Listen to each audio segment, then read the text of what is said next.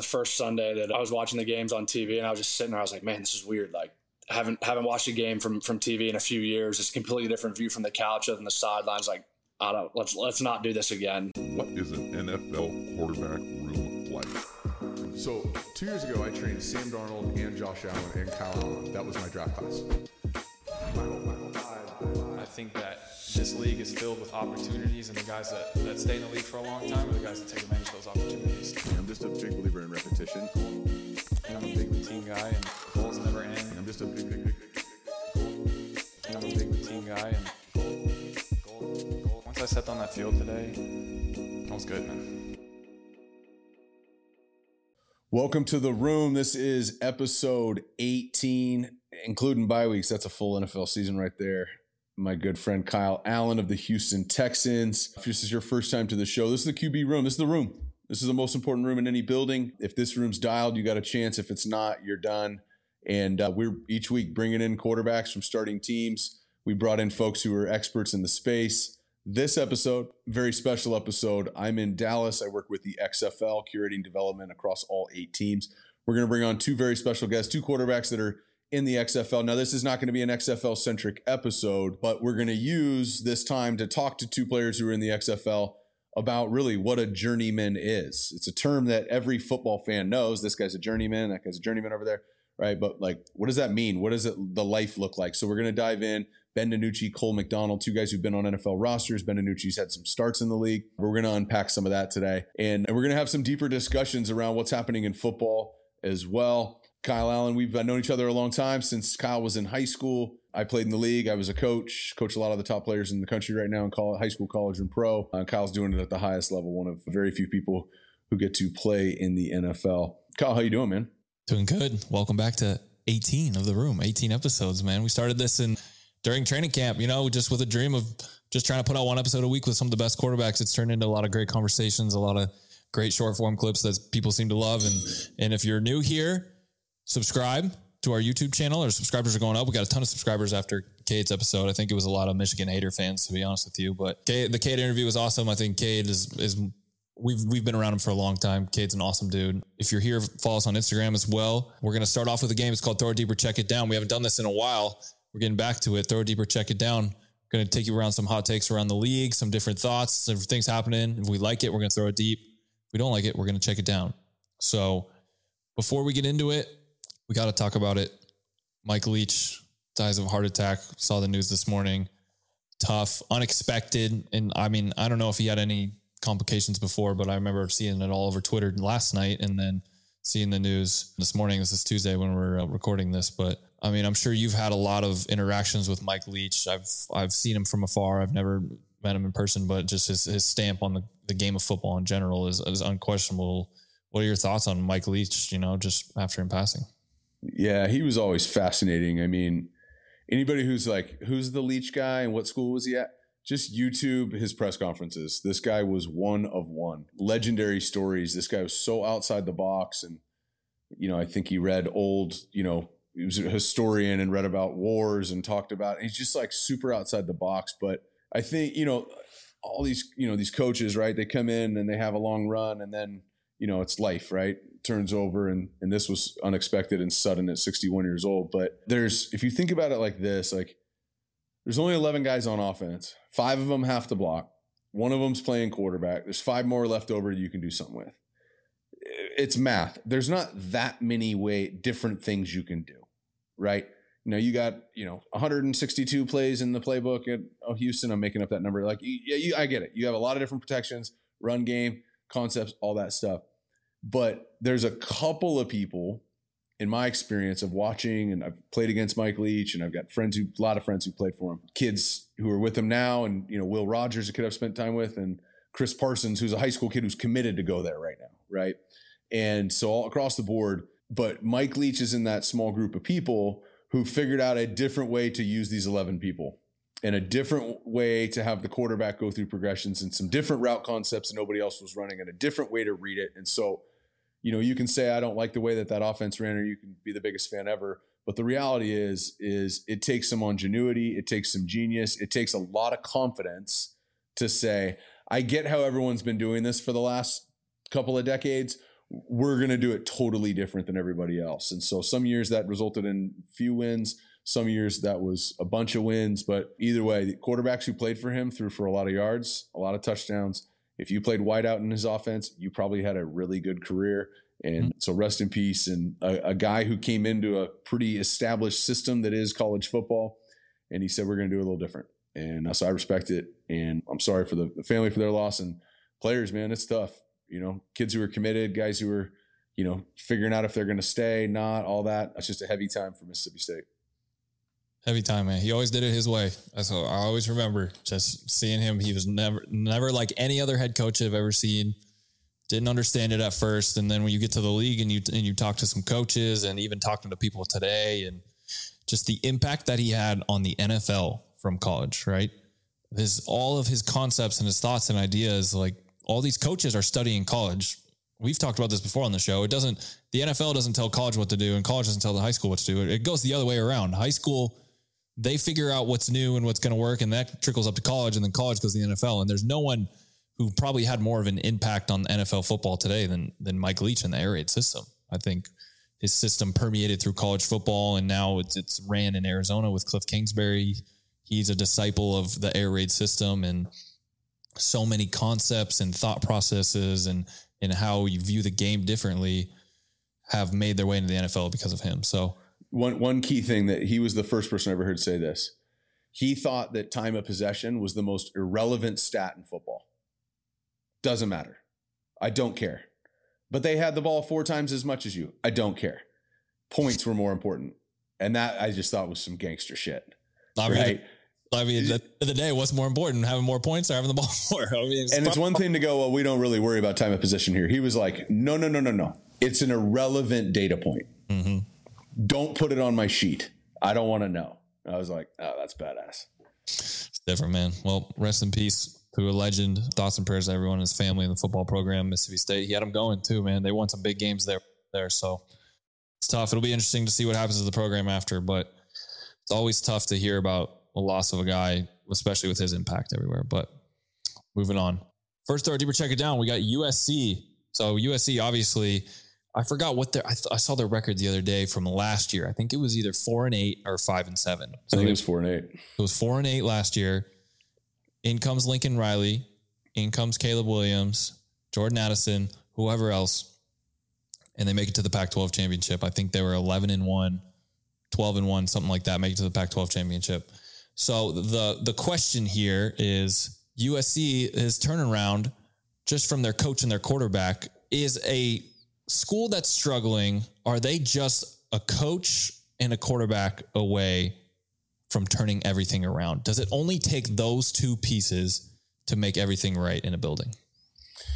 Well, I mean, there's different levels, right? USC's in the Pac-12, and so this pops up for Matt Rule at Nebraska. This pops up for Dion and his son Shadir at Colorado. So there's different levels, right? Nebraska is competing against different level talent than USC is, which is different than Alabama, which is different than Notre Dame, right? So across the board, I think it definitely takes more than those two pieces. But so I'm checking it down. I think it takes more than that. But I don't think the fan bases that I just mentioned and then the other ones who are getting a new head coach and potentially a new quarterback, I don't think they're going to agree with me. And I think this is going to put so much unwarranted optimism into fan bases. I think people are going to disagree with me and go, no, if we get that guy, we're going all the way this year, right? At every single school across the country, at FCS and Group of Five, Power Five, whatever. This is going to spur so much unwarranted optimism in different fan bases because they're going to get Matt Rule, Nebraska, and then they're going to make up the name of a quarterback out of the portal. And they're going to come in and they're going to go, we got it all figured out now. And it's here. And it's like, hold on. Can you rush the passer? Can you guys cover? How's your special teams unit? Can you guys run the ball? And we saw it at SC. Like, it was enough to make them 11-2. Not enough to beat Utah, though. Yep. Right? Because they couldn't. They had 33 missed tackle or whatever it was, in the Pac-12 championship game. And it's like, that's not Caleb Williams' fault. Lincoln Riley, everything's under him because he's the head guy, but it's like, I don't know. They couldn't wrap up and tackle in that game. I don't know if that's Lincoln Riley's fault, right? So they'll hit the portal year 2 at SC, I think. I don't know if they lose next year. But I think I'm checking it down. I think it takes more than that, but I think fan bases are going to have unwarranted, unrealistic expectations based off what they just saw at SC. What do you think? I'm gonna throw it deep on this one at the college level, and I'm gonna do it for this reason. I think that not just any coach and any quarterback, right? You got the Heisman Trophy winning quarterback. You got Lincoln Riley, who's one of the top offensive minds in college football, who's now has 3 Heisman quarterbacks to his name, right? Like, it takes the right coach and the right quarterback. And from a quarterback perspective, it takes the right coach to put you in the right position to win games, right? Like, Caleb is an amazing player. Lincoln put him in fantastic positions to be successful. He put the team in great positions to be successful. And when you have a great offense like that, it can help you play defense, and it elevates everything else around you. So I think that a lot of these programs, like, it takes a special thing. I don't think it's like you're going to get this coach and this quarterback and you're going to win it all, right? Like, a lot of things have to fall into place. But I think when you look at these really special teams that win these championships and they have success quickly, it is because of the coach and it's because of the quarterback, and especially teams that turn it around quickly. So I'm going to throw it deep on that one. I like it. Okay, next one, we got the Steelers, a hot topic going around the league right now. To be honest, the way the media is these days with the Max Kellerman type attitudes of people throwing stuff out there and calling for people's job, it's kind of crazy. But here's the take right now. Mike Tomlin of the Steelers are 5-8 at this point in the season. His first losing season he's had so far in the NFL. Mike Tomlin should be fired as the Pittsburgh Steelers head coach. Throw it deep or check it down.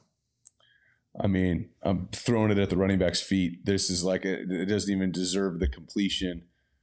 This guy, I'm a massive Mike Tomlin fan. This is such a joke. And this is just like, we need something to talk about. Like, okay, fire Mike Tomlin. Like, who are you going to get that can guarantee that that's going to work in that structure? And you go, well, Sean Payton, he's available. Okay. Well, that's worked in a different place. But what has worked in that infrastructure that they have in Pittsburgh is Mike Tomlin, right? And the guy before him and the guy before him, because they've only had 3 coaches in like 40-something years or whatever the stat is. Mike Tomlin's a winner. And so you go, well, Mike Tomlin can't even win what?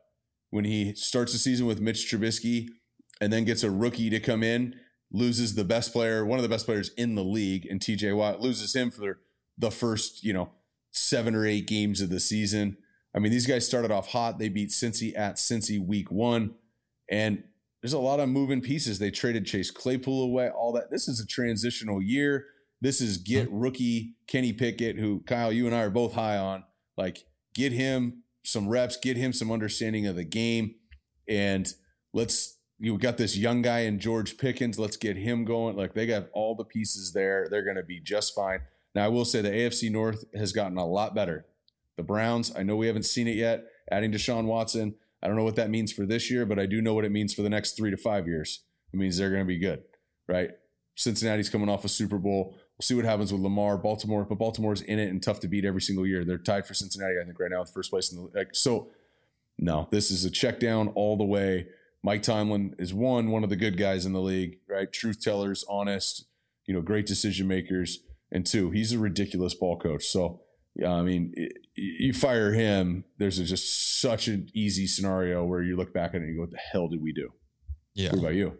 I mean, you just like, how do people even say this? I can't believe that's a take. How do people say this? I've seen it. You know how that is in locker rooms? They have all the sports channels on all day long, right? I've seen the headline, Mike Tomlin should be out as the Steelers head coach. How does that even, like, in today's world, if you don't win right now, they don't even know what happened like 2 years ago. This guy has never had a losing season in his entire career as a head coach. Not one. Like, the league average for win percentage is like around, like, probably below 500 for a head coach, right? And by the way, one of those years was like Ben Roethlisberger suspended for rape and all the stuff and the catastrophe, and then AB and then Le'Veon Bell on his way out and all that. This guy's dealt with so much bullshit there, and it's just like not mattered. They've won. Yeah, it's never been perfect. Ben Roethlisberger had surgery on his elbow. Mason Rudolph plays the rest of the year, right? Like, a ton of different scenarios, right? So, I mean, you're checking it down. Mike Tomlin deserves to be the coach there. He deserves an extension, if anything, at this point. And especially with a rookie quarterback, right? Like, you're going to fire your head coach when you just drafted a rookie quarterback in the first round, or you're going to let that head coach who's had so much success in the league develop this guy for a couple years and then you're going to turn into a dynasty. Maybe, who knows? I think that is obviously the much more sane way to go about it, but double check down there from us. All right. That was Throw Deeper. Check it down. We got 2 good interviews with Ben DiNucci and Cole McDonald coming up right now from the XFL. Probably names that you guys don't know. Maybe you've heard of DiNucci because he played for the Cowboys, but Cole McDonald out of Hawaii, been a journeyman, he played in the CFL. He's been doing workouts. He played in the spring league. What this episode is for us is, Jordan's working with the XFL. He's there working with the guys right now. We just wanted to give you guys a look inside the realness of a quarterback room. This was what makes up a lot of the quarterback rooms in America. You guys see the 32 starters every Sunday, but there's a ton of threes and bubble guys who are trying to make a roster, and the XFL is another opportunity for them to get some tape out and try and make one of these teams. So it's really insightful. Get to hear some of their journeys and what they've been through to get to this point. So we're going to start off with Cole McDonald. Here's Cole. All right. We got Cole McDonald on from the XFL. Jordan Palmer, my co-host in here from the XFL. Cole, what's going on, dude? How you doing? Doing good, man. Thank you for having me. In Dallas right now? You guys are just getting started? Is that what's going on? Yeah, out here with Jordan with a couple other quarterbacks getting ready for the XFL. So getting some work. A couple? Before season starts. Yeah, so like 24 of you guys out here. That's more than a couple. That's crazy. Well, you've been in. So Jordan's been doing this for a while. I have no clue what the fuck's going on, to be honest with you. So you got to give me a little recap of kind of the last couple months, because you guys all were out in California training with Jordan before this too, right? Kind of the XFL seems like they kind of have their shit together better than the other leagues have in previous years, from what I've seen just from you, Jordan, but especially from quarterback development. What have you guys been doing kind of as the NFL season's been going on? I mean, we've been working with Jordan, right? So, prior to this, we've all just been training on our own, and Jordan kind of took over and signed with the XFL. The XFL flew a majority of us quarterbacks out, 24 of us to be exact, 2 different sessions, and basically just broke down what quarterbacking is. Jordan's philosophy, what he teaches, how he looks at the game, and just talking one language, communicating with one voice, and being able to go to different OCs of different teams and say, this is what we want, be aware with the terminology, and ultimately get better. And it's been an awesome journey and great process so far. And we're back in Dallas, like you said, round 2, getting better once again, dialing up before season starts. So, yeah. And so Kyle, basically September, whoever was signed, and I think it was like a dozen guys, came out, they got flown out, put up in Southern California at, Kyle lives down the street from me, but like in Orange County, use my office, use the facility, use the field, all that, and introduce this. Then same group, and then plus whoever signed after September, they came out in October. So we did session 2. Session 3, the draft, the XFL draft, was in Vegas in November. So The Rock and Danny Garcia and the ownership group and all that stuff, all the staffs, everybody went out, they had their draft. So we had session 3 there. So Kyle, you know how much I love having 14 guys on the field at the same time, which is the opposite. I like small groups, but we built a system here, and Mike White, who coaches with me, he's done a fantastic job. So we had new guys in September. Then in October, we had the same guys plus new guys. And then in November, we had some guys that have been there once, some guys have been there twice, and then new guys. And then here I am this week, and we've got now separated into 2 groups. Guys who basically I just saw in November or just met today, and then Cole and the guys that have been coming flew in today, and we start tomorrow and we overlap. So super unique way to do it. But like Cole said, trying to eliminate mixed messaging. I think the biggest disease in quarterback development is mixed messaging. So one guy says, hold it like this. One guy says, hold it like this. One guy says, hold it like this. Your girlfriend thinks it's cute when it's up here. Like, what am I supposed to do? And if you think about quarterbacks in the XFL, I mean, we've got a handful of guys that have been on NFL rosters during this season who were obviously not in the XFL last year, might have been in the NFL, might have been the USFL, might have been in the spring league, might have been, you know what I mean? So we got guys for the last 3-4 years who played on 3, 4, 5, 6, 7, 8 teams. And Cole, that's kind of what we want to get into tonight. So from my perspective, that's what I'm doing with the XFL of quarterback development across all 8 teams, every quarterback. But we're pumped to do this because I lived this life. So I started off, Kyle, every meeting explaining to it, going like, I've been in your seat. You know what I mean? The reason I got involved with the XFL was because the entry point was like, I needed this league. So anybody who's watching this, who's been following and follows me on social and goes, oh, that guy played for that NFL team. Well, hold on. I was a Sacramento Mountain Lion too in the United Football League, which obviously doesn't exist anymore. I was an Arizona Rattler on paper, but Arizona, you know what I mean? Baby. Yeah. After I did 5 AFL workouts. Right. And so for me, like I've lived with my in-laws. I borrowed my brother-in-law's truck. I've like, you know what I mean? And then all of a sudden, poof, signed and I'm a Chicago Bear and we play next week on Monday. That's crazy. You know what I mean? Like it's crazy. So what we wanted to do, Cole, we're going to bring in you. We're going to bring another guy who's a journeyman, whatever. I think it's a compliment if somebody calls you a journeyman because people keep giving you tries. But people who watch this show, they've seen Kirk Cousins. They've seen Josh Allen. They've seen Cade McNamara. They've seen guys who are like marquee starters in college and pro. What we want to talk about is like, well, hold on. This is the majority of professional quarterbacks are experiencing this right now. Really? Not a small, this is not a, there's only 24 guys here and it's a small group. Yeah. There's like another 40 who didn't get a call. You know what I mean? For this. And so you got 32 starters in the league, whatever added up with hurt guys and all that stuff. But like you got 32 spots each week. Right. But the reality is there's 24 here and there's another 24 that are just barely didn't make this cut. So there's always and then by the way, at the end of this college football season, there'll be like another 25, 30 college quarterbacks trying to make it. Tough. There's so many people in the marketplace, so to speak, that are really good. And it was wrong place, wrong time, got hurt at the wrong time. That other guy balled out. You know, you got your 3 series. He got his, he hit the slant and the guy scores. So they went with him. Like there's so much of that shit that happens. That sounded in personal. Football. I don't know. That sounded like real. I hit the slant, so he stayed on. I mean, the real personal story is Jimmy Clausen taking my job because he got the number 5 in spacing, hit a swing, and there was nothing there. He went down the sideline, and it was like, I just lost my job. I just lost my job. And the journeyman thing is real. And so let's start off with you, Cole. Let's tell us your journey because I guarantee you, like, no disrespect, no one probably knows your journey to this point so far to get to the XFL. Yeah, it's been an interesting journey. You know, out of Hawaii.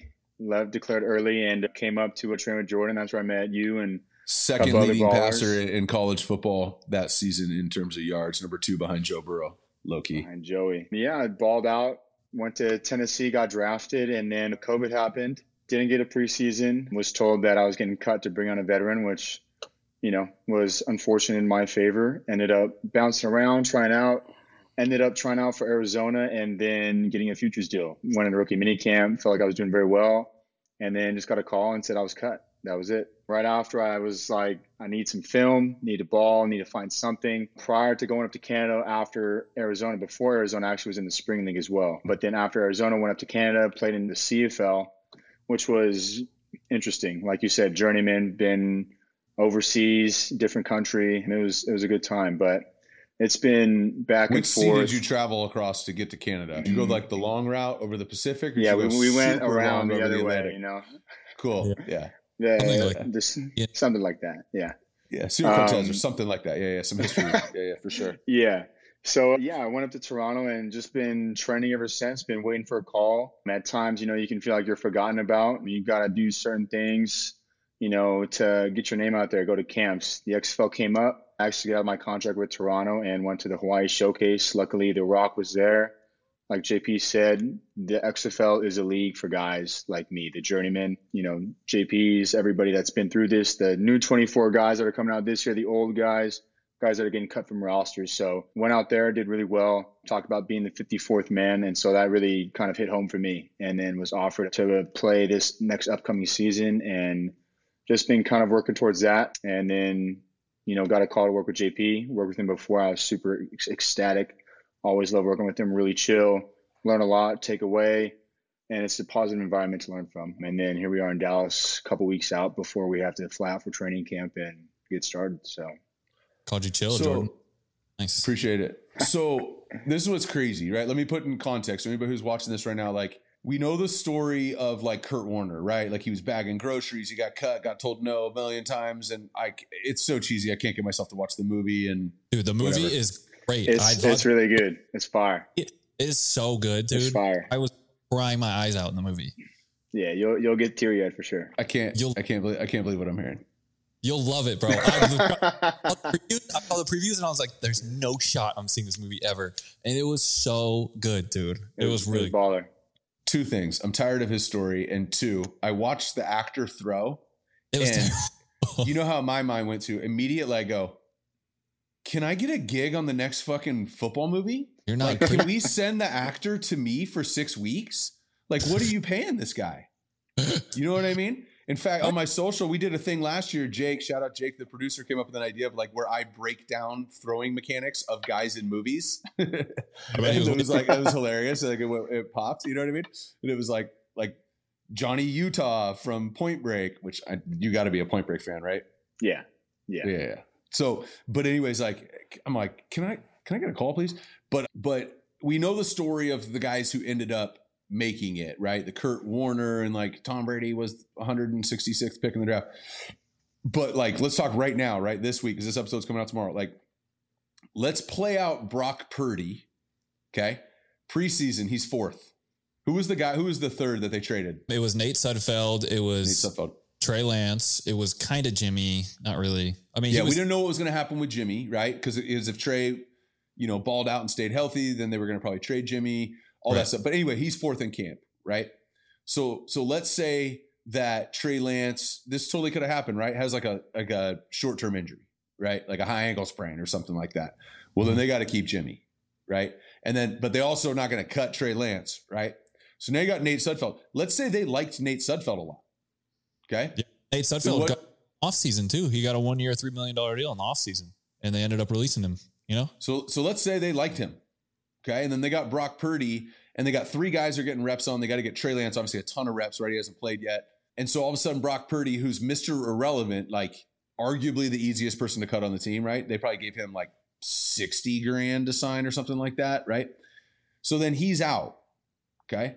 And he's not 6'4", 230 with a rocket arm. So I don't know if there's a long list of people when he gets cut from San Francisco who grab him. So if they liked Nate Sudfeld more, my argument is Brock Purdy's here, jumping at the opportunity to play in the XFL. This is the difference, people. Like, instead, they didn't like Nate Sudfeld as much as they liked Brock Purdy. I'm not saying that they didn't like Nate Sudfeld, so they just kept Purdy. No, I think they saw things in Purdy that they liked a lot, right? He earned it. I don't think he backed or fell into any situation. I think he manufactured it.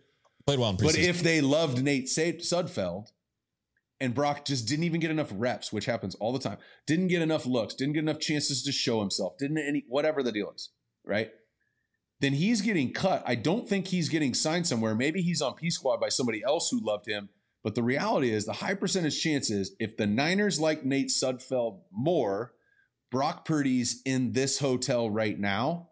Instead, he's on arguably the best team in the NFC, playing out of his fucking mind and getting ready to potentially go to the Super Bowl. I know it's early, whatever, but like he's on the first or second best team in the NFC right now, on top of the world, just stacking checks on what he's going to end up making coming out of this. And it's like, there's the difference. That's the difference. Right, it's small, and that's what a league like this provides. So I'm interested to hear, you said The Rock was out there in Hawaii with you. What's his messaging around all of this? Because you see him on Instagram, you see him in all the movies. To be honest, he's a guy that I want to block on Instagram at this point, but he kills it. Everyone loves him. But what is his messaging around the whole league itself? Like I said earlier, 53 guys on a roster, and he was always the 54th, just like myself, just like the guys in this hotel. And this league is partnered with the NFL. So I would look at it as like a minor league to the major leagues, a G League to the NBA, XFL to the NFL. So it's a stepping stone. It's a really good stepping stone. I think it's well put together. It's organized. I think it's going to be some great football to watch, when football's over and people want to watch football and not wait till next year. So I think it's that stepping stone. I think that's where him and Danny have taken it and are really, gonna do really good things with it. So that's where I'm kind of looking at it from. Now, I know JP probably has more insider point coming in too. I mean, like, it's just crazy. The NFL is the only league that doesn't have a minor league. The LPGA Tour has one. You know what I mean? Baseball's obviously got one, right? They got multiple leagues, right? Multiple levels, right? Single A, double A, triple A, whatever. The D League and basketball. And so the tour, Korn Ferry Tour for PGA, this is the only league that doesn't have one. So what they've always said is like college is that, right? And then like the guy's got to stay in for 3 years and, and like Caleb Williams can't leave early. Caleb Williams is the number 1 pick this year. You know what I mean? Brock Bowers will be the number 2 pick this year, tight end from Georgia. So you got to stay for 3 years, but also this and now NIL and all this shit. We did an episode last week that was crazy, but like NIL and all this stuff. So it's just like, we don't have like a league for the NFL. And I've always said this, when I was not in the NFL, when I was playing and not on a team, I could sit there and name, like verbatim off the top of my head, dudes who were on a roster getting paid that I knew for a fact I was better than. Not debatable. I know I'm better than that guy. And every year that I played in the league, I was on a roster. There were guys on couches that I knew was better than me. I know that guy is a better quarterback than me. I'm a Bear, I'm a Bengal, I'm a Jaguar, or whatever I was at the time. And I'm like, I can't believe that guy's not in the league right now. Right. And so what happens is, and this is the breakdown, like where it's broken. One of the ways that football is broken right now is the evaluation process. So like I joined the advisory board for the Shrine Bowl, right? So you got the senior bowl and then Shrine game. But part of the reason I joined that is because the combine's broken. Why are we running 40s? Why are we having quarterbacks backpedal for 7 steps and then shuffle? Why are we throwing a high angle post corner when nobody has that in their playbook? Why are we throwing speed outs from under center 5-no hitch when like 4 teams have it in their playbook and it gets called once every 5 games? Like, so like that system's broken. Well, the reason they do it there, the reason they do it in Indy, and the reason that they do it that way is because they've always done it that way, right? And they don't want to change it, okay? And it's a TV property now. And then you look at the way that pro days are put together. Pro day is a scripted workout. Cole, I ran yours, or I would have ran yours if it wasn't for COVID. Like it's a scripted pro day, and we're going to do this. And it's so scripted and manufactured by people like me, because that's what we're trying to do, because that's what everybody else does, that teams actually don't really pay attention to it, right? It's so scripted, I don't care. I just want to work them out, right? And then you bring them in for the in-person visits, but they can't really work out, and they got to do this. So it's just like, yeah, people whiff on picks and draft this guy when they should not have drafted him. And then guys slide to the 5th round. It's like, how's Mike White a 5th rounder, right? And so it just ends up like the evaluation process is broken. Okay. Well, the XFL is a fantastic evaluation process for the NFL. Wait, I get to see the guy that I only saw in a workout setting when it was 78 degrees and sunny and perfect weather. I get to see him play at Seattle in the XFL, like in shitty weather. Like I want to see that. I want to see how he plays. Right. And then the developmental process is the other totally broken system here. Right. So you got all these players. So here, part of my presentation, these guys, Kyle, and I don't know if I've ever given you this one, is like there's a minimum of 3 people that will coach a quarterback. So Kyle Allen, quarterback for the Houston Texans, there's a minimum of 3 people that will coach you right now in the middle of the season, right? There's at least 1 person in the Texans, okay? So who's that? That's Pep Hamilton. Who else? Your OC is going to coach you. Who else? Ed White, QB coach. You ever talk to the strength coach? Yeah, all the time. Yeah. Okay. Anybody else? I mean, training staff, like they're a lot of times they're not in conjunction with each other. Okay. And then do you ever talk to Davis about something you did? Yeah. 100%. Right. And the other quarterback in the room. Right. So there's okay, we're at 5 or 6 people from the Texans. Okay. Then Kyle, you have a part-time opinion. Me, I coach you in the off seasons. Okay. Mm-hmm. So there's another person. Right. And then you're still going to throw one over somebody's head and try and fix it. Right. So then there's you're going to self-correct. Right. You're going to throw one in the dirt. You're going to change it up and you're going to fix it on the next throw. So you got 4, 5, 6, 7, 8 people coaching you this year. And if everybody's messaging is not synced, you've got mixed messaging. And I believe that mixed messaging is the enemy of development, right? We got multiple people saying multiple different things. And you're in the NFL, right? With a guy like Pep Hamilton, who's coached a bunch of elite players at a high level in college and pro and all that, right? Quarterback coach, had a long career, very successful, blah, blah, blah. If you talk to Davis about something, he's a young guy, but he's a smart guy and he knows what he's doing and he's going to give you great feedback. Like everybody knows what they're talking about, is my point. But none of the messaging synced. And so what the XFL is doing, which is really cool, is this messaging of what we're doing in the offseason is going to carry over to training camp. It's going to carry over to the end season. We're going to be able to kind of like bring this messaging together and trying to solve for 2 big issues, the evaluation process and the development process of quarterbacks, because I think it's the most underdeveloped position in all of sports. Ironically, it's the only thing we freaking talk about. Right. Mm-hmm. And if your quarterback sucks, everybody's getting fired. And if he's a baller, then everybody's getting paid. Right. Everybody in Buffalo got paid. The assistant GM is now the GM of the Giants. The offensive coordinator is now the head coach of the Giants. Everybody got contract extensions, not just Josh. Right. The quarterback coach became the OC. Head coach, he signed for 6 more. So it's just like, and yet we're whiffing on the development and we're whiffing on the evaluation. Right. We got Zach Wilson on the bench. We got Mike White in. Like, it's just every year it's a different spot. Right. You got Jimmy G. He was playing, thank God, because Trey wasn't ready. And now the 6th rounders, 7th rounders in, and he's playing at a high level. What's that offseason going to look like in San Francisco, by the way? Like, across the board, We just got whiffing on the development, whiffing on the evaluation. So I think that's what's rad, and trying to serve the journeyman, the dudes like Cole, who's 6'4", 225, runs a 4.6, and has got a hose. Like, well, how are you not playing? And he can also throw it. That's the crazy part. So you say the NFL is partnered with this league, right? And you're talking about this is all about the development. So what my first thought was, okay, so this is the future of drafting, right? You're going to draft guys, right? I just want to get your thoughts on it, Cole and Jordan too. Do you see this going into like year 4, year 5? Do you see like the draft expanding and maybe going like, hey, after the 7th round, we're going to have 5 more rounds. And then, hey, you guys in these last 5 rounds, we're going to send you to the developmental league. And that's how it goes. Do you see that happening? Yeah, I was about to say, just like how baseball drafts guys, oh, hey, go play in the minors for a little bit. You know, hey, Cole, go play in the XFL, get some tape. We want to see you ball. We want to see you play. Maybe it'll turn into that. Maybe it won't. I think it's like you said. I think that's the next step is adding more draft picks, adding more rounds to it, and implementing the XFL in a useful way like they are right now. Yeah. The ball's in the NFL's court. We'll see. And I bet they're sitting here going, well, let's see how it goes with season 1 of the XFL, which is what I would do too, right? And people ask me like, so how is it? How's it going to go, right? Like what I'm doing right now is the off season, right? Like games, there's a lot of more moving parts than what I'm doing, right? Way more. This is a tiny percent of this.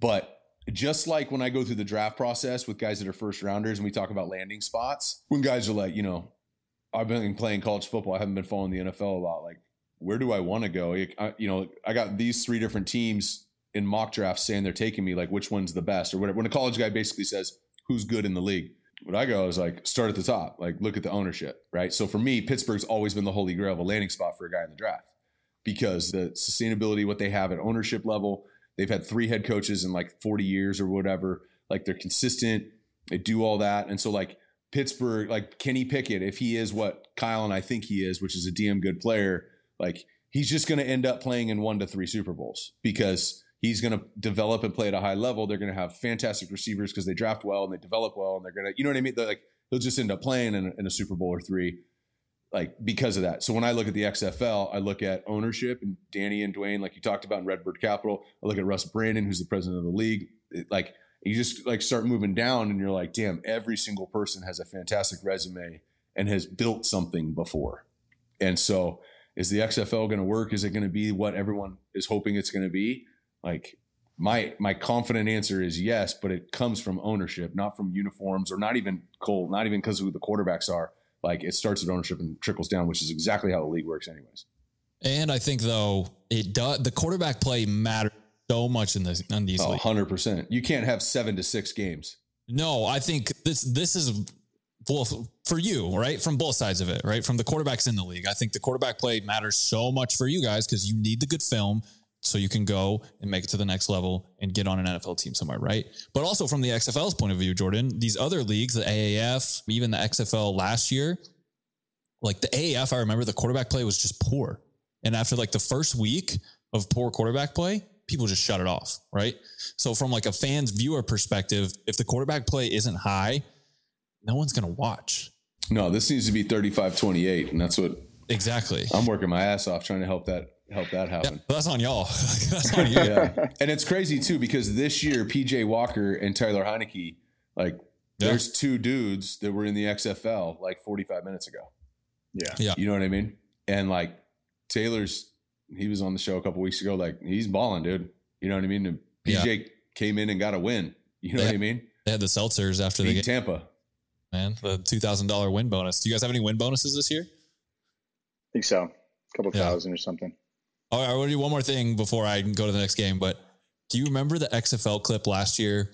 It was like the New York Guardians versus somebody, and it was a super like old quarterback. God, I'm forgetting his name right now. But their team didn't score any points in the first half, and they do the interview coming in right off the field with the quarterback, and he goes, "What's going on with the offense right now? Like, what's the issue?" He goes, "We got to change the whole game plan. Nothing's fucking working out there." And everyone's like, "Oh." And then he like freezes because he immediately knows he fucked up. And he goes, "Yeah, I think we just got to regroup. Like, I need to play better." And then they come out in the next half and he's not playing anymore. I've never seen that. Matt McGloin. Matt McGloin, not too. Matt McGloin. We watched that quarterback room the other day because Pep coached the DC Defenders that year. So he was the coach on that team. That shit was hilarious. All right, let you go, Cole. We're going to do one more game. Oh, we're going to play a game. Sorry, we didn't play a game yet, but it's called QB to QB. What we do is every show, the quarterback we have on, we have them ask a question to the next quarterback. They don't know who the next show quarterback is, but we have them ask a question. Started off with Kirk Cousins asking Ryan Fitzpatrick asking Sam Darnold now asks Cade McNamara. Now it is your turn from Cade McNamara. His question was, on game day, what is something that you absolutely cannot do? So his question that he bad got, juju. what is something that you have to do on game day every day? And he was like, I got to wear the same underwear, which was kind of fucking weird, to be honest with you, but it was a weird answer. But what is something that you absolutely cannot do on game day? Like if this happens, like shit, I can't do that. Like you're in your dome. Yeah. I would say if I'm having a bad little warm up session, like, you know, how you do routes on air, pregame throws, if I'm like not really feeling confident there, then it's bad. If I don't get enough sleep, obviously. I mean, I don't have any like bad jujus or like, I'm like, oh, this happened, I can't play good. You know, I'm like, you got to ball either way. So, I mean, there's little things, but I feel like, you know, you've had games where you're like, oh, I'm not feeling that good, but you just got to pull yourself out of that rut. Yeah, you got to. I think that, you know, it's just, you just got to ball. But I don't know. I'm not too particular about that very often. So I'm sorry for a bad answer. But yeah, I don't know. I'm not too particular with that. I'm just like, hey, whatever happens. We got to ball anyways. To be fair, it was a bad question. So, well, it's okay. Kyle, what's your answer? Yeah. Something on game day. You know what I used to do? I used to not eat on game day. I used to fast until after the game. I wouldn't eat because I was like, I'd be too heavy. Is that because of how big your butt is, or is that like some other reason? Well, it's actually like the Liver King Prime. Because you're like bottom heavy. No, literally, my first kind of built like a bowling pin, to be honest. My first 3 years in the league, I wouldn't eat, and we would have like breakfast check in the morning. Like they would check you off to make sure you came in for breakfast, and I would walk in. I'd do like a couple laps around there, and I'd walk out. I was like superstitious about it. I couldn't eat. I felt like I would be like sick, or I'd be like too heavy, or like moping around. Like I don't know. I couldn't do it. I just you're just hungry for success, bro. That's what it is, and just off. All right, dude. Well, good luck. Thanks for coming on. Yeah, you guys are all out in Dallas right now. You guys basically training camp at this point. The thing before you leave, the thing what's crazy, like when we talk to guys like you, and I think about guys like you essentially haven't had an off season since you've been in the league, right? No, that's like a good point. You're constantly trying to go from, you know, one opportunity to the next, and you're really just not going to stop until you get to the league. And so when you see guys playing in the XFL, to anyone's listening to this, or any of these other developmental leagues, they were probably in a training camp somewhere all season and trying to make a team all season. And then the spring, like I go home and I chill for 4 months, you know, that's my off season. And a lot of these guys are grinding to get there. So mad respect, dude. Good luck. Thank you. Throw me some love out there. Throw some touchdowns, run around. I will. And what city are you in for the team again? Houston. Roughnecks. You're in Houston? Oh, yeah. You're in Houston. Let's go. Yeah. Let me know if you want to rent my apartment from me when I leave. I'll let you know. All right, cool. All right, thanks, bro. King Coley on Instagram. Good follow. Thanks, dude. Appreciate it. All right, we just had Cole McDonald on. Now we can bring on DiNucci, Ben DiNucci, Ryan Fitzpatrick's kid's favorite quarterback. DiNucci, what's up, man? Thanks for joining. I appreciate the warm introduction, Fitzy, wherever your kids are at. I hope they're listening right now, but I appreciate it. I can pretty much guarantee you that his kids are going to watch at least this piece of this episode based off of the love and admiration that all 14 of his children have for you. So, well, that's saying a lot. If you're watching this and you don't know what we're talking about, you definitely need to watch the episode with Ryan Fitzpatrick because it's gold. Yeah, it's solid. He said that he's getting his kids a DiNucci XFL jersey for Christmas. So be ready for them to be watching it. But you might have to sign up. Yeah, cool. Yeah, that's fine. Yeah. But yeah, thanks for coming on, dude. I think this is going to be a little different than Cole, Jordan, because Ben's you've been in the league, you know, you've played in regular season games. Like you've been around, like you've played a lot in the preseason, like you've been around it, and now you're in the XFL. Like you have a little bit of a different perspective. We were just finishing up with talking with Cole about this. You kind of like don't have an off season right now, right? Because you were in Dallas all training camp. Like after whenever you got cut, I'm not sure when you got cut, you were probably doing workouts for other teams, flying around the country. And now you're with the XFL, you're signed and you're going to play your season whenever that starts in the spring. How has that situation been for you? We were talking about journeyman a lot. Like, how has that part of the process been?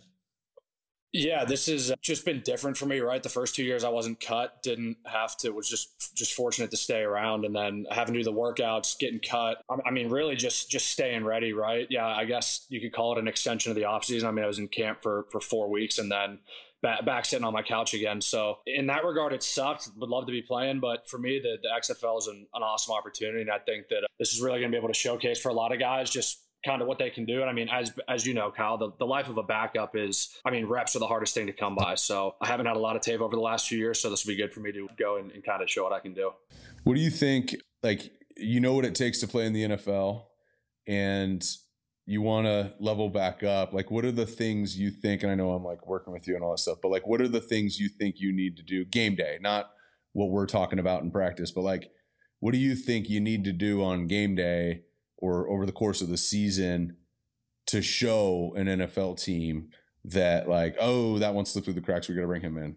Yeah, I think the biggest thing is ball security. That game that I guess I'll say thrown into in 2020 when I started during my rookie year up in Philly. Just had a few, I mean, pocket breaks down, got to check it down or throw it away. I just try to make something go down the field, and really could have probably had a few picks that game that were drops. So, I mean, really the biggest thing for me is taking care of the ball, showing that I can make quick decisions, go through decision making, and just win. I mean, quarterback position is so much evaluated just by wins and losses now. So just going out there, putting a good product on the field, and hopefully that turns into some points, some wins. So I've always said that I think the most difficult thing to do as a professional athlete is train when you don't know when your opportunity is coming and if an opportunity is coming. So you get cut. Like for me personally, like I got cut at the end of training camp.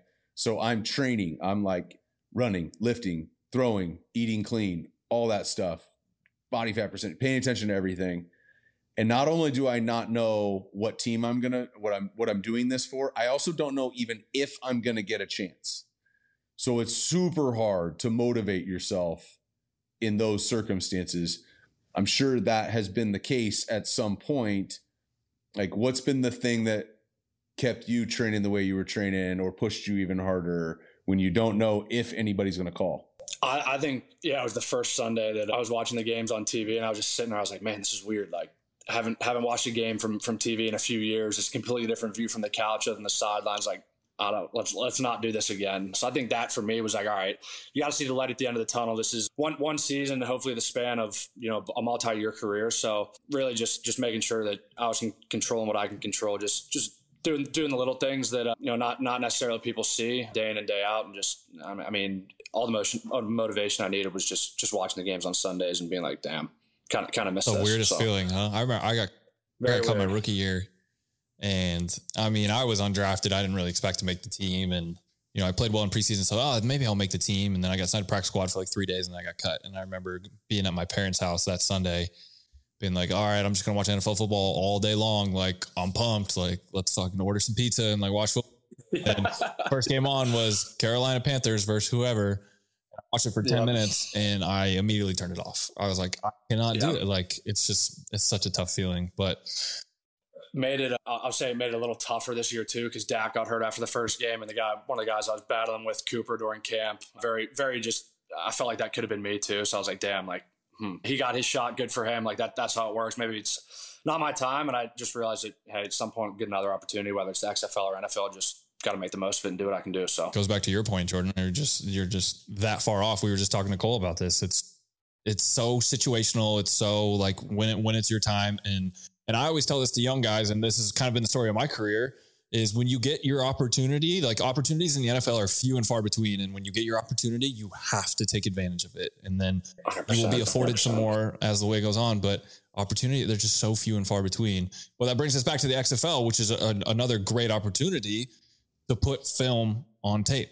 It's just, they're creating these opportunities. And Cole was telling us it's partnered with the NFL. What team did you sign with? Seattle, right? The Seattle Sea Dragons? Seattle, yeah. Are you pumped about the mascot, the Sea Dragons? It's sick. Unis are sick, I think. Usually, I think the orange is cool. I was purple in college. JMU, we were purple. So I'm used to kind of like those one-off weirdish colors. So I think the bright orange is I mean, it's different. I think the XFL did a good job in that regard, that all the home jerseys are flashy. So they got some pop to them, make them stand out on TV. So, I mean, I like ours. Yeah. Burnt orange and green, kind of a cool combo. Who are the coaches for? Well, real quick on that, I don't know what song it is, but I remember there's an Eminem song, old album.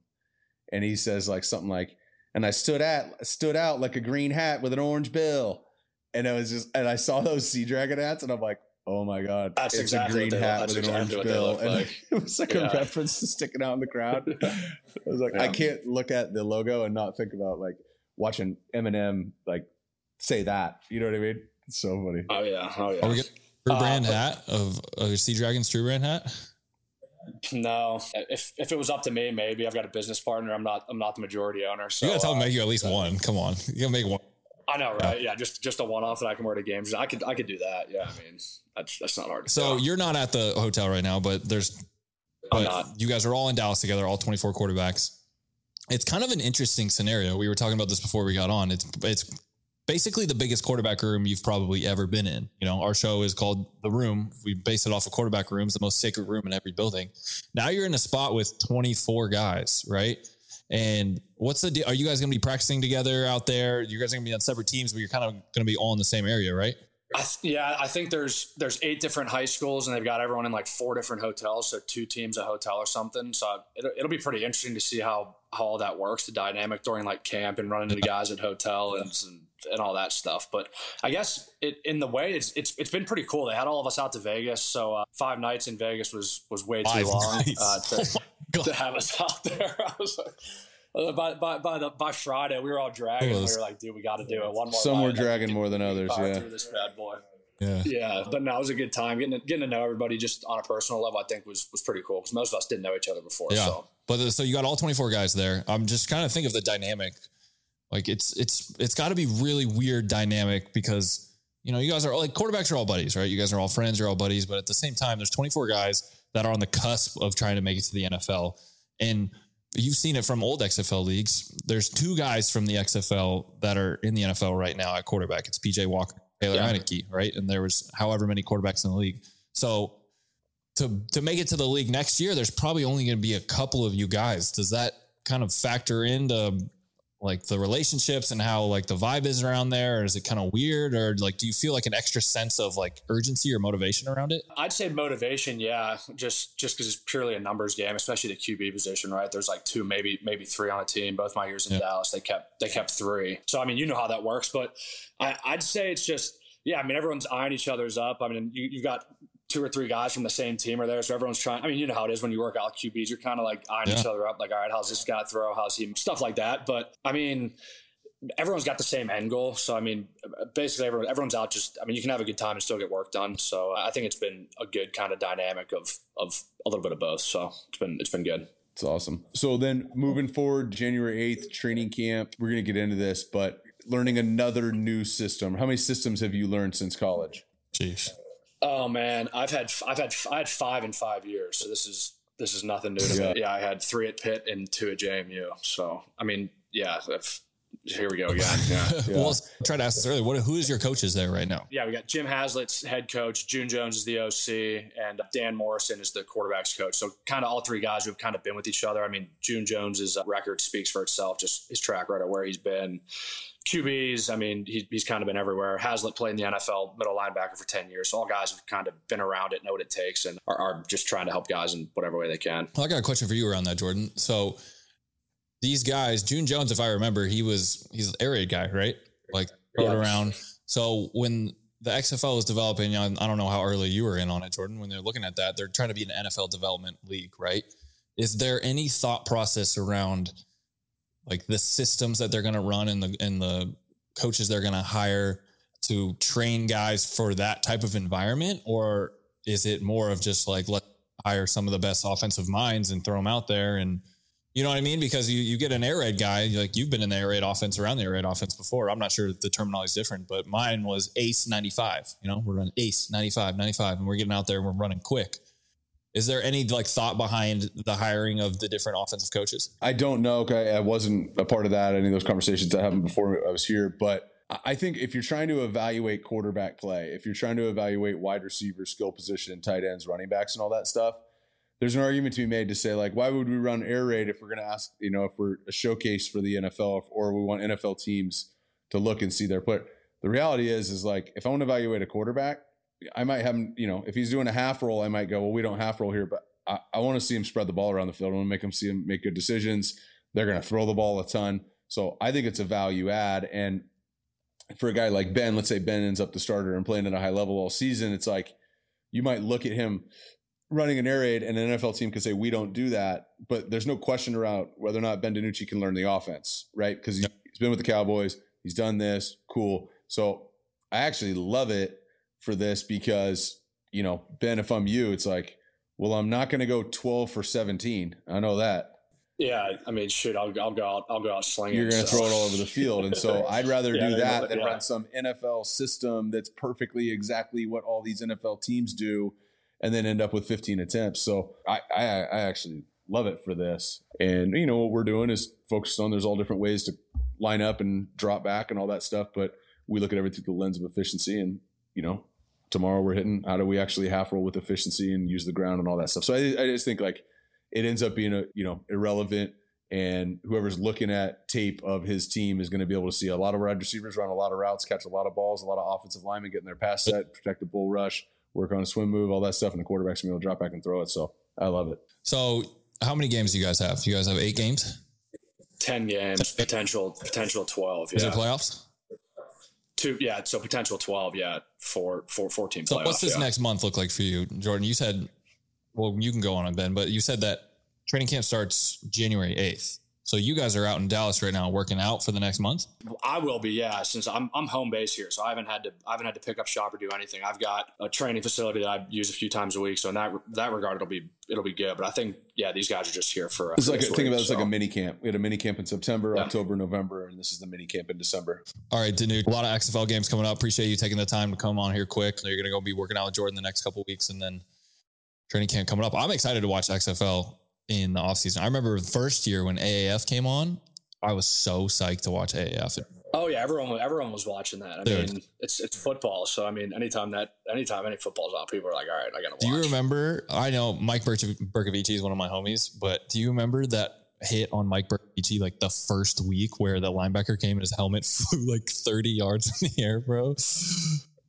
Let's hope that's not me or Steve. We won this year. But appreciate you coming on, dude. Wish you all the luck. We do one game with every quarterback that we have on the show. It's called QB to QB. We have the quarterback before ask the next episode's quarterback a question. Started with Kirk Cousins. We had Cole actually answer our last question, so we're just going to have you ask the next quarterback a question. So the next guest we have on could be Joe Burrow, could be Caleb Williams, Max Duggan.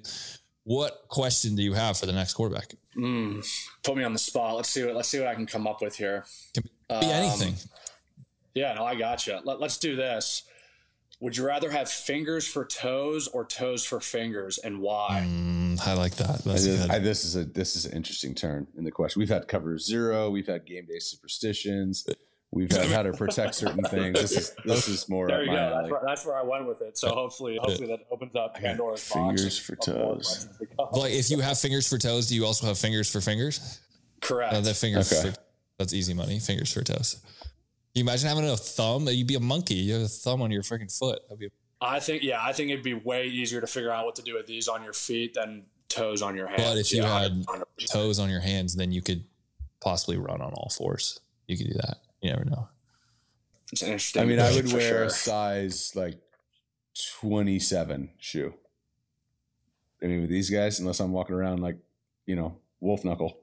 Trying to flex over here? You got fucking big feet? I got big hands is what I'm saying. And I got 14s plus 10 and a quarter. Well, Ben, thanks for coming on, man. Pumped to watch you do your thing and play. And appreciate it. Yeah. I've told you my story, man. I needed this league, and I think this is perfect setup for guys like you, who can play. Yeah. Right. Just one is situation, whatever away. Like you said with Cooper Rush, it's like flip that just a hair, and it's like that dude. I mean, shoot, Kyle, you too. That's exactly same with me, man. Right? Yeah, exactly. Yeah. My rookie year, I was P squad for the last 8 weeks of the season, and the 2 guys got hurt in front of me, and I got to play in a game, and then Cam gets hurt the next year, and I played a bunch. It's all situation. It's just like I said, opportunities will come. You just got to be ready for them. So excited for you, dude. Yeah. It's awesome. Thanks for coming on, man. Yeah, I appreciate it, guys. Of course. All right. Well, that was Cole McDonald and Ben DiNucci, two guys with interesting stories, different stories, but at this moment, they're at the same point. They're one of 24 quarterbacks in Dallas right now with my man Jordan, trying to figure it out, trying to get some good tape out there, trying to get better, trying to figure out whatever it's going to take to get to the league. I thought that was a good question. You asked Jordan, you asked Ben, you said, what do you need to work on to get to the NFL? And I think a lot of these guys are looking in the mirror right now and thinking, all right, I wasn't good enough for the NFL. They didn't want me.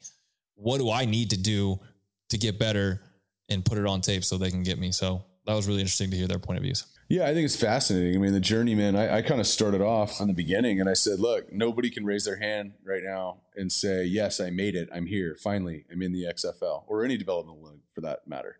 And anybody in college might be stoked that they made it and first, get a chance to graduate and get an education, but that's not the end goal, right? And so the reality is if you're out of the league and you're in this spot, there's some scar tissue, there's some resentment, there's some frustration, there's some anger, there's some embarrassment. Anybody who's watching this, who's ever, talked shit in the comments section or left a note or tweeted something about how shitty somebody is, like, I don't know that they like see all that and not everybody cares, but the reality is like, yeah, these are like young men who actually at some point hear that, feel that, see that. We had a lot of hate on some of the comments that either I made or Kate McNamara made on last week's episode. And it's like, what? Guy's like 20.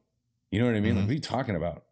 And so what if I came to your job and watched you do this? So the idea of a journeyman and where these guys are at right now, there's some resolve there. There's some skin that gets thicker and thicker. And these guys got to come, take that on, acknowledge that, right? And take it for what it is and then set it to the side and move forward. And so whoever it ends up being, 1, 2, 3, whatever, however many guys come out of this and then end up playing in Sundays, and then whoever has a crazy story, the next Taylor Heineke or whatever, it'll be not necessarily the tallest or the biggest or the fastest. It'll be the guy that was able to do the most with everything that I just said, be able to have the most baggage and then check it and move forward. So I'm getting to know these guys very well, and I'm excited to see which of those guys it's going to end up being. It's going to be fun to watch. I always like watching football in February. That's one thing the spring leagues have gave us is football in February. It could be good, could be bad. We don't know. Yep. Hopefully the quarterback plays good. If it's not, it's going to be good. It's on you if it's not good. So let's get that product looking good out there. That's kind of true, actually. So, yeah. All right, Jordan, what are you grateful for? We'll get out of here just real quick. What are you grateful for? You looked like you went to Disneyland the other day. That might be what you're grateful for. I went to Disneyland yesterday, got on a plane, flew to Dallas late last night. Nice little 14-hour day today. No, it was my son's birthday. Ford man turned 7 yesterday. And let's go for it. I told him this last night and I just said it. And then afterwards I was like, gosh, I'm glad I told him that. And it's so true, but like best 7 years of my life. He's my oldest. Best 7 years of my life. Like no questions asked. Hard too. Probably the hardest 7 years of my life, but the best. So I am just so grateful for my children. How about you? Ford's getting big, dude. 7. I remember draft training when we took a picture outside the house on Beach Road and I was holding him and he couldn't even like walk at that point, bro. That was like, remember the video that like you put on Snapchat of him where he was like, whatever. Like, and then like we would all sit around and watch that video, like, oh yeah. No, I know which one you're talking about. Yeah. Yeah. We were at like my buddy's house, like 3 doors down having like a barbecue, and he was just like, he was a baby, Unbelievable. I think he might be the first child that I've like seen grow from being born until like an actual like real age where we can have conversations. It's pretty wild. So dude, he's like can read and stuff. You know what I mean? It's crazy. He's like a kid now. Wait, what's the normal reading age? 7? Is it? Yeah. I mean, he's just like, he's not like the smartest kid in his class or anything like that, but like that, they read in first grade and it's just like, It's a trip. He like reads to me. I don't know. It's just, it like trips me out. So how about you? MMA for sure. For me, it is the holidays. I am grateful for Christmas. Man, do I love me some fucking Christmas, man. Sorry. But the holidays are my favorite, man. It really bums me out to not be around my family during the holidays. We always do Christmases. Whenever the season is over, we'll go back to my parents and my fiance's parents' house and do Christmas Day. They leave the tree up for us and all the presents under there and they wait for us, which is awesome. But to be honest, like you've been through this. It was you and Dottie, your wife, forever doing your own Christmases and hotels and random cities. So like, we've kind of leaned into it and it's just an awesome experience to do it on our own. And I'm pumped. We got the tree all set up, fake tree this year. I'm kind of bummed about that, but fake tree. I just love Christmas, man. I'm grateful for it. I will say this, man. So you guys engaged by yourselves on Christmas. I don't know what day of the week, the games are on Christmas, but like You could have a game on the 26th, which means the 25th, you're going to have a quick little morning thing, and then you go. And the thing is when it's like just you two, when you're playing in the NFL and it's, you don't have kids and your family's not around, like you wake up and then you open presents. It takes like 8 minutes. Yeah. And then you know what I mean? And then it's like prolong it as long as possible. 7:20, you know what I mean? AM. And so you do whatever. So I have 2 Christmases that are super memorable from when Dottie and I were in the same phase as you. So one is I was in Jacksonville and I just got connected with NIGU. So Children's Hospital, something Kyle had his NIGU cleats on 2 weeks ago. And NIGU band in there, whatever. And so we were in an extended stay hotel in Jacksonville and we didn't know anybody. You know what I mean? It was one of those things. Yeah. It's not like you hit up a guy on your team and be like, hey, what are you guys doing tomorrow morning? Right. You know what I mean? Like, we're going to go to your house for Christmas. And Thanksgiving. I had been doing Ronald McDonald house visits. And so we were like, we have nothing to do. We're going to wake up in the morning. We're going to open presents. It's going to take 8 minutes. And so we just kicked it all day at this Ronald McDonald house, which is essentially where kids who are battling cancer go. And we did it. The idea was, oh, wouldn't that be nice to give back? Mm-hmm. And it ended up being like one of the most memorable Christmases I've ever had. It was so epic. It was so fun playing games with the kids all day. Like, oh my gosh, it's 4 o'clock already. Anyway, so that was one that I remember. The second one was I get signed in Tennessee with 2 games left in the season. So I land on like the 20th. Yeah. Right. Jake Locker tore his shoulder up. Charlie Whitehurst goes in to start. Forget the name of the coach. Hits me up. Ken Wisenhunt. Hey, can you come in and play? Kind of thing. And so we go to, this might sound bad, but we go to a church service downtown Nashville. And I'm staying in like the Hilton downtown on like Broadway. Mm-hmm. And it's a ghost town. And it's like, let's find a cool old church and go to a church service. You know what I mean? I've been here 4 days. So, Ubering around. And so we go to this church service and it was a little different. It was cool. It was like, oh, that was awesome. We're like, let's just go walk around. It's cold. I think it was like starting to snow. Yeah. And we just walk down Broadway. There's nobody out there, right? The main street until we get to Tootsie's. And we're like, damn, Tootsie's is going off right now. What's going on? And we walk in there and we ended up being friends with everybody in there, but it ended up being like, there's a couple of people that are military, right? And they're just stationed and they're just here. There's a couple of Jewish people, right? And we kick it. We all ended up one big group. And then there's a couple of random people that might've been in town for business.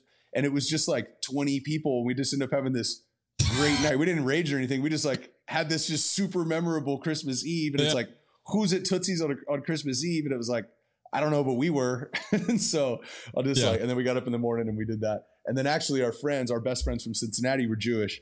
And so we actually got up in the morning. We had our little Christmas in our hotel room. And then they drove in town from Cincinnati and we like kicked it at the hotel all day and did Hanukkah with them. And it was just like, I'll never forget that Christmas for sure. Make it work. That's awesome. All right. Appreciate you still here in the episode. Like and subscribe to the channel. Got a lot of good stuff coming up. Like we said, college football playoff, NFL playoffs. We're going to try and get the best guests for you guys. Thanks for joining us this week. We will see you next week. Thank you.